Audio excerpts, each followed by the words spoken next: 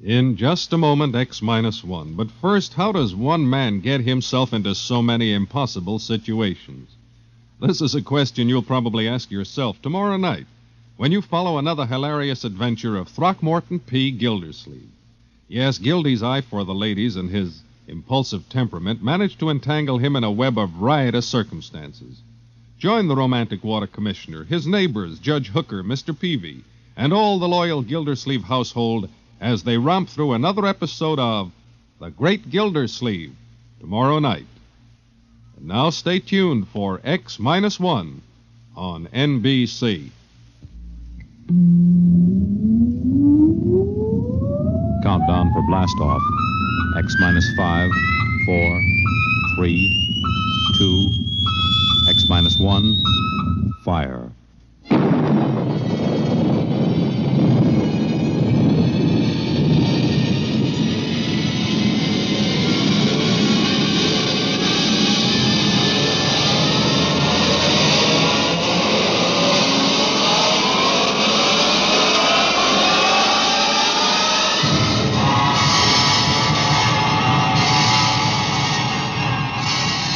From the far horizons of the unknown come transcribed tales of new dimensions in time and space. These are stories of the future, adventures in which you'll live in a million, could be years on 1,000 maybe worlds. The National Broadcasting Company, in cooperation with Galaxy Science Fiction Magazine, presents X minus one.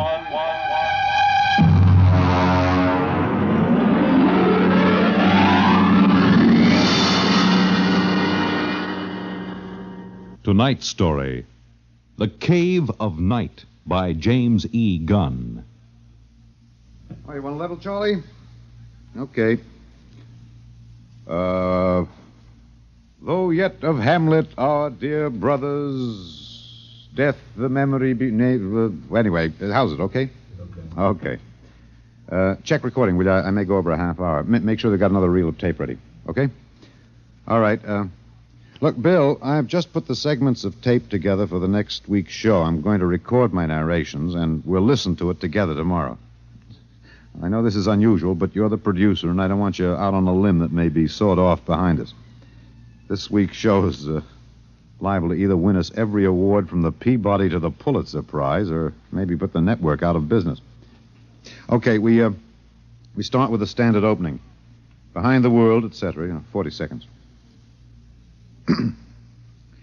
This is Harry Anders, your editor. At 8 o'clock, after the sun has set and the sky is darkening, look up. There's a man up there where no man has ever been. He is lost in the cave of night. And the fuel tank's empty. Receiver broken. Transmitting and clear. Anyone picking this up, anyone. This is Rev McMillan calling. Notify Goddard Rock, New Mexico. There's no way to get back. There's a man up there where no man has ever been. He is lost in the cave of night. We all know that phrase now, the cave of night. It was written by a poet disguised in the cynical hide of a newspaper rewrite man. But it stuck. It caught the world and held it like a butterfly pinned to a board. It started with a ham, an amateur radio operator, in Davenport, Iowa. All right, Eddie. Roll the first tape in here. Now, it's marked. Am I too close? I was up in the attic. I usually have a talk with WG73. He's in Buenos Aires. We play chess. Well, there was some kind of interference. And then all of a sudden I heard this voice. I record most of my listening anyway, so I had the tape machine running. After I heard it, I called civil defense. That's what we're supposed to. Look, Bill, I haven't done the final editing on these tapes, so don't worry if they're a little rough. Down out of the night, flung from the darkness, came these words, the first of so many that electrified the world. Notify Goddard Rock, New Mexico.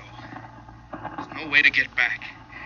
No way to get back. I'm stuck up here. No way to get down. What does it take to catch the pity of the world? A man wedged underground in Kentucky. A little girl in the bottom of a well. Somebody alive, waiting for rescue, with the days of his life numbered. Somebody, somewhere, waiting for us to get him out. The story broke in this morning's papers. Orbiting 1,000 miles above our heads was a man, an officer of the United States Air Force in a fuelless spaceship.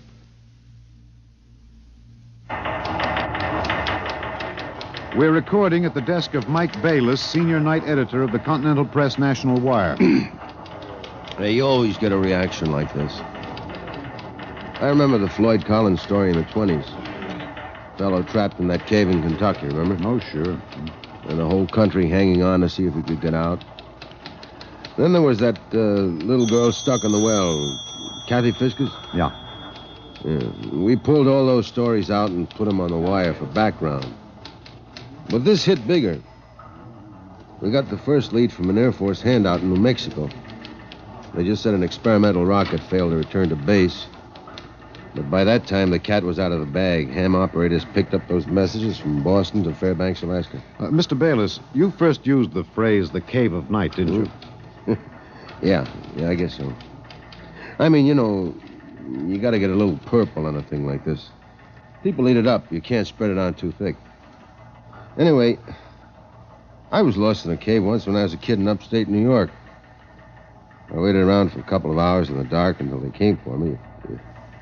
It kind of reminded me of that. It reminded the world of terrors at night, of struggling awake through nightmares. The fears of loneliness, darkness, falling, suffocation, thirst. It reminded me of Rev McMillan.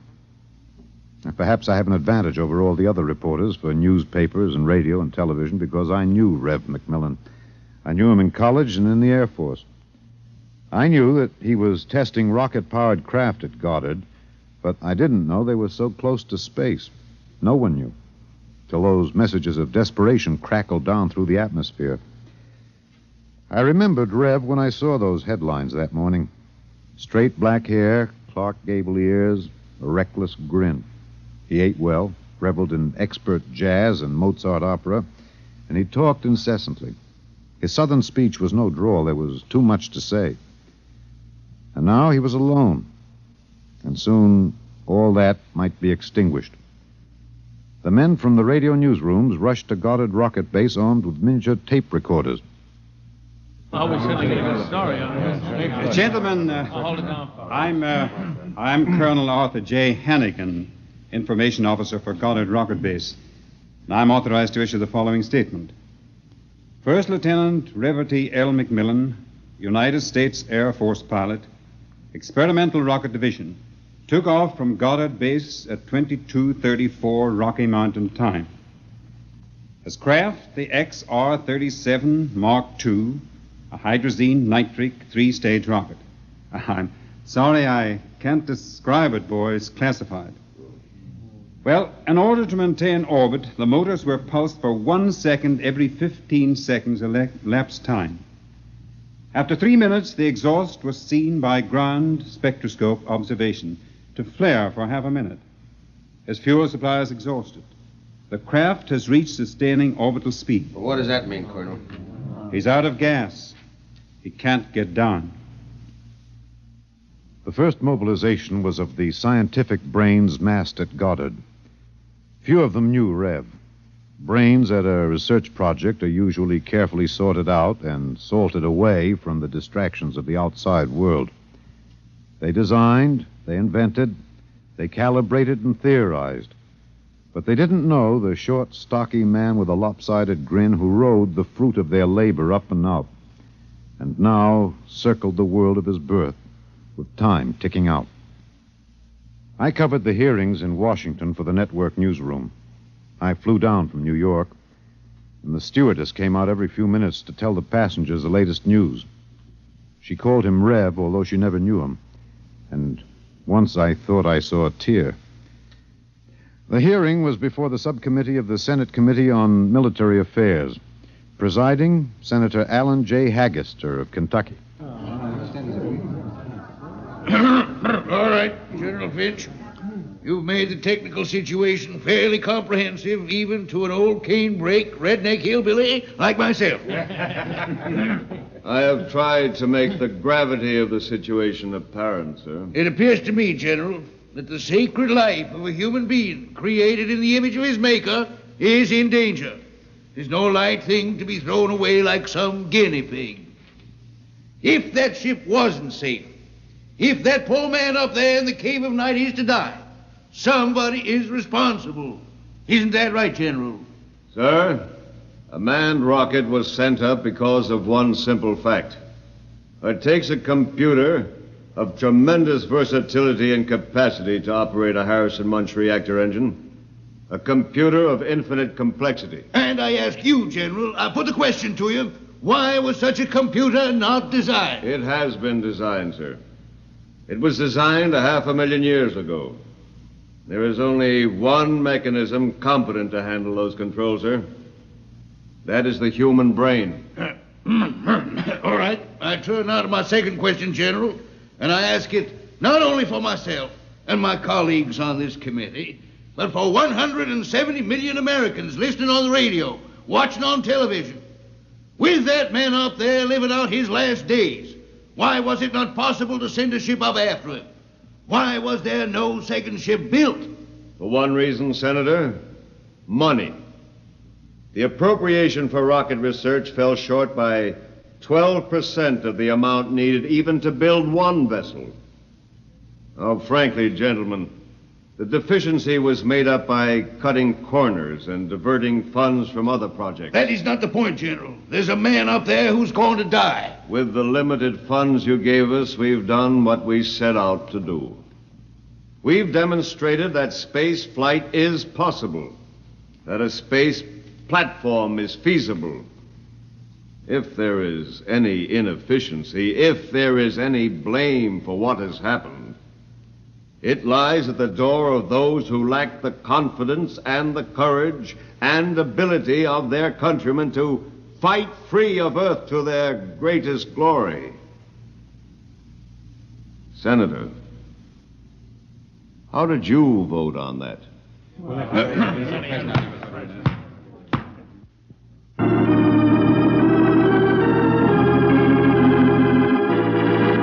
This is Harry Anders in the gallery of the Washington National Cathedral. This is a special prayer service called by the Dean of the Cathedral for the safety of Lieutenant McMillan and for the success of the recently announced rescue plan. The church is filled. There's a sprinkling of high Navy, Army, and Air Force uniforms. I see General Finch in the second row, next to the Secretary of the Air Force and the newly appointed Undersecretary of Defense, Mr. Winokur. Prominently displayed in the center aisle, below the ornate railing separating the pews from the altar, is the small model of McMillan's ship. One by one now, the congregation is filing past, dropping checks, bills. I saw one child drop in 12 pennies, one by one. All contributions are to be used to defray the cost of the rescue effort. The congregation is now kneeling to pray. A moment of silent prayer will follow for the safety and rescue of Lieutenant McMillan.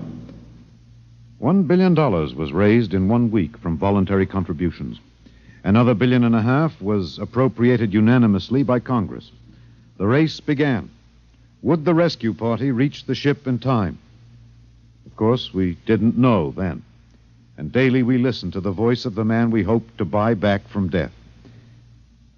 Now, look, Bill, on these McMillan broadcast tapes, don't let some ignorant engineering vice president holler because it's not broadcast quality. Believe me, I knew McMillan. There's more of that wild Texan in these tapes than in any hi-fi super-frequency response studio recordings. Just listen. You'll see what I mean. I've been staring out the portholes. I never tire of it. Through the window at the right, I see a black velvet curtain with a strong light behind it. There are pinpoint holes in the curtain, and the light shines through, not winking the way stars do, but steady. There's no air up here. That's the reason. My oxygen is holding out better than I expected. By my figures, it should last 27 days more. I shouldn't use so much of it talking all the time, but it's hard to stop. Talking, I feel as if I was still in touch with the Earth. Still one of you. Even though I am way up here. Too bad the receiver is broken, but if it had to be one or the other, I'm glad it was the transmitter that came through all right. There's only one of me. There are billions of you to talk to. You can't see me now. You'll have to wait hours for the dawn. I'll have mine in a few minutes. That's the way he talked. And as we listened to the lonely voice from the night, the engineers, the scientists, the construction men worked round the clock. General Finch presented the problem in the pool interview. I asked the questions for the combined networks that afternoon. Most of you heard the complete broadcast live as he briefed the world with the clipped, laconic delivery of a soldier. There are two basic problems. We've recovered the first and second stages of the rocket. We've only to construct the third stage. The second problem is more difficult. The pilot. Lieutenant McMillan was the only man physically and psychologically qualified. We discovered that in our first program. His training and orientation took 18 months. We have now to duplicate this in 27 days. You think it's possible, General? I don't know. That's all, Mr. Anders. Stevenson, get me some coffee, will you? Black and some kind of sandwich, no butter, no mayonnaise. And then the voice from the cave asked a question and expected no answer. Do you hear me down there? Sometimes I wonder. I wish there was some way I could be sure you were hearing me. Just that one thing might keep me from going crazy. I was there the night we answered that question. I was there in a helicopter over Kansas City. This is Harry Anders speaking to you from a helicopter over Kansas City. There are 15 seconds till midnight. The plan was developed by General Finch. At precisely midnight, every light in the city will be out and then flashed on in 2-second intervals. This will be the exact moment that McMillan's ship is calculated to pass overhead. It's almost time now. 5, 4, 3, 2, 1. There they go. Off. On. Off. On. Off. On. I see it. I see it. Kansas City winking at me. Oh, yes, I can see it. Thanks. Thanks. You're listening. I know that now. I'm not alone. I'll never forget. I'm waiting for you. We're recording in the press gallery of the Goddard Rocket Base main construction hangar. The vast third stage component stands before us, men swarming up and down the gantry cranes. The Mark III is being built to carry 5 men instead of 1. The pilot selection has been kept a top secret to avoid unnecessary strain on the men selected. The latest progress report gives a possible margin of 6 hours between the launching of the rescue ship and the estimated exhaustion supply of oxygen to Lieutenant McMillan. The shift is changing now. The expert construction workers recruited from across the country by the combined efforts of the Air Force Personnel Service, the Atomic Energy Commission, and the International United Electrical Workers and United Auto Workers of the AFL-CIO. The margin is 6 hours. 6 hours between life and death for Lieutenant Reverdy L. McMillan. An hour ago, I saw the sun rise over Russia. It looks like any other land from here. The green where it should be green. Farther north, a sort of mud color. And then white where the snow is still deep. Up here, you wonder why we're so different when the land is the same. You think we're all the same children of the same mother planet. Who says we're different?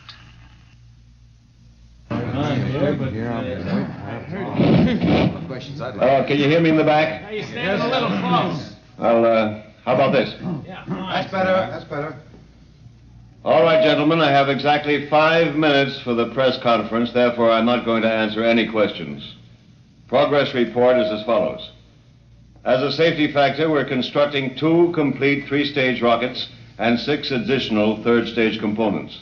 The telemetered reports from McMillan's ship have added important additional information, and the first of the rescue vessels should be ready to be launched at the estimated time, weather permitting. Now, don't ask a question. Within certain limitations of air turbulence, the rocket will be ready to lift in time to save Lieutenant McMillan. 21 days. The air's bad tonight. Can't seem to get a full breath. It seems to stick in the lungs. It doesn't matter, though. But I wish you could see what I've seen. The vast, spreading universe around Earth like a bride in a soft veil. You'd know then that we belong out here. Come out, mankind. Come out and see what I have seen.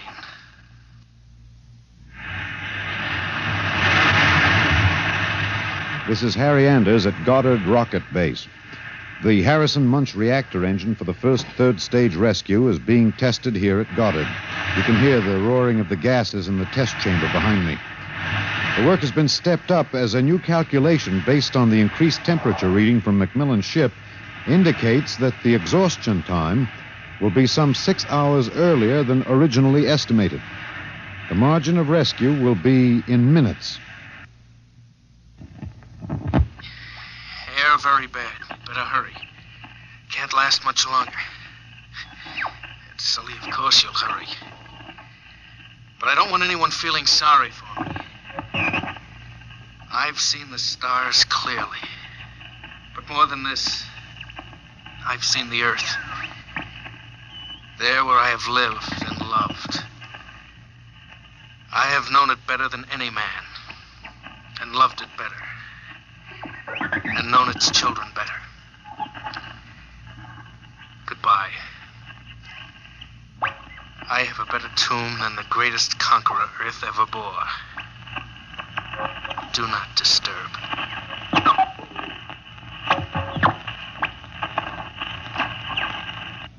Countdown for blastoff. 5, 4, 3, 2, 1.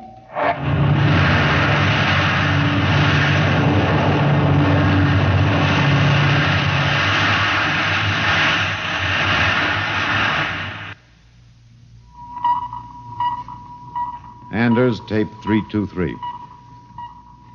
We're in the press operation room of Goddard Field.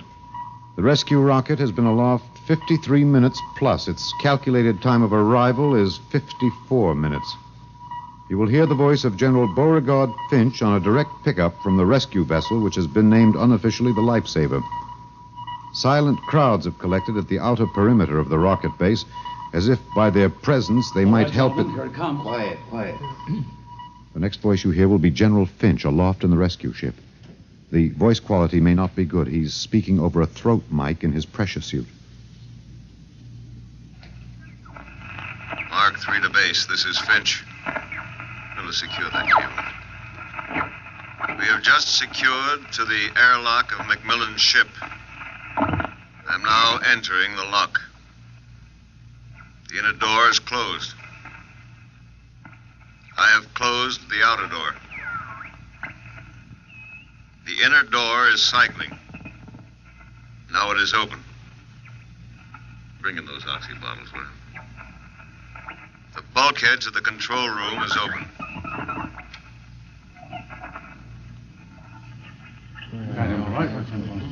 Is he all right? Come on, will you? What's happening?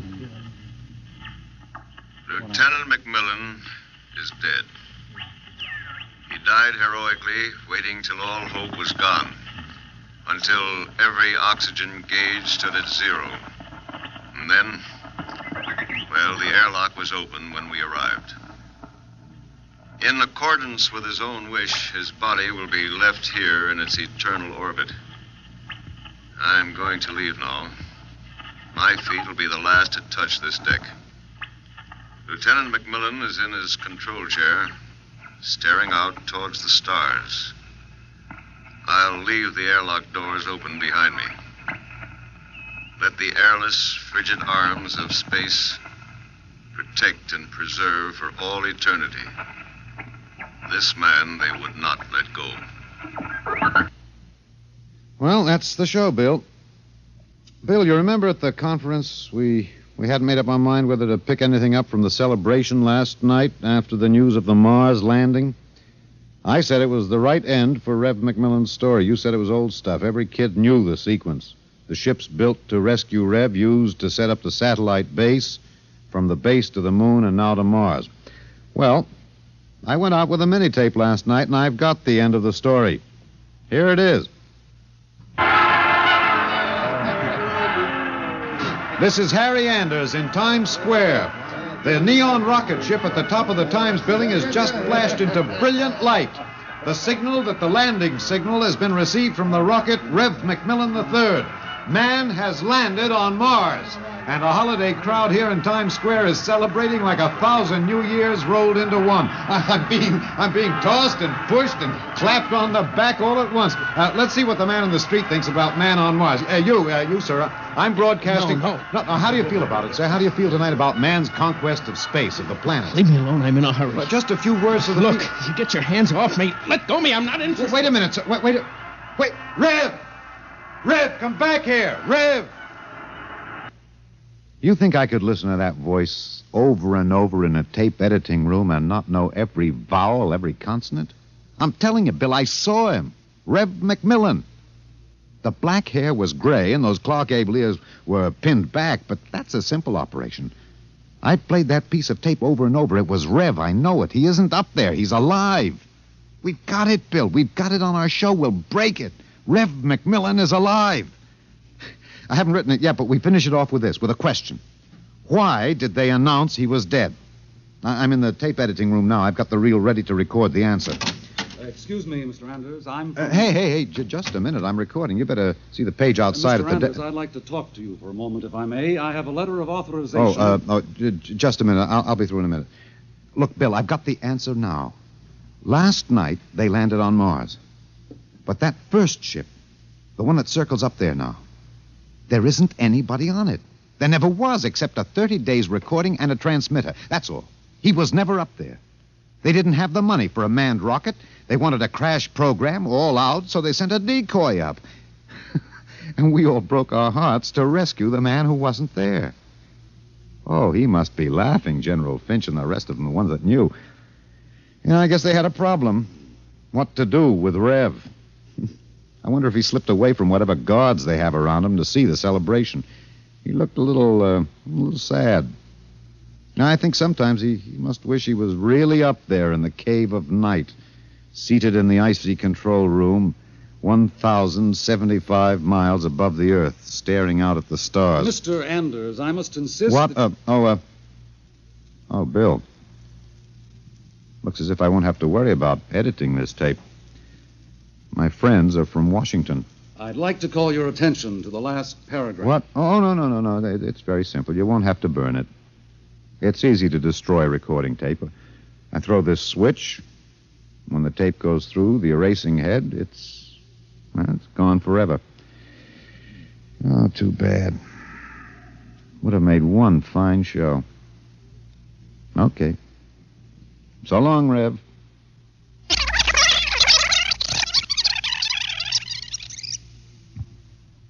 You have just heard X-1, presented by the National Broadcasting Company in cooperation with Galaxy Science Fiction Magazine, which this month features an exciting serial, Slave Ship, by Frederick Pohl.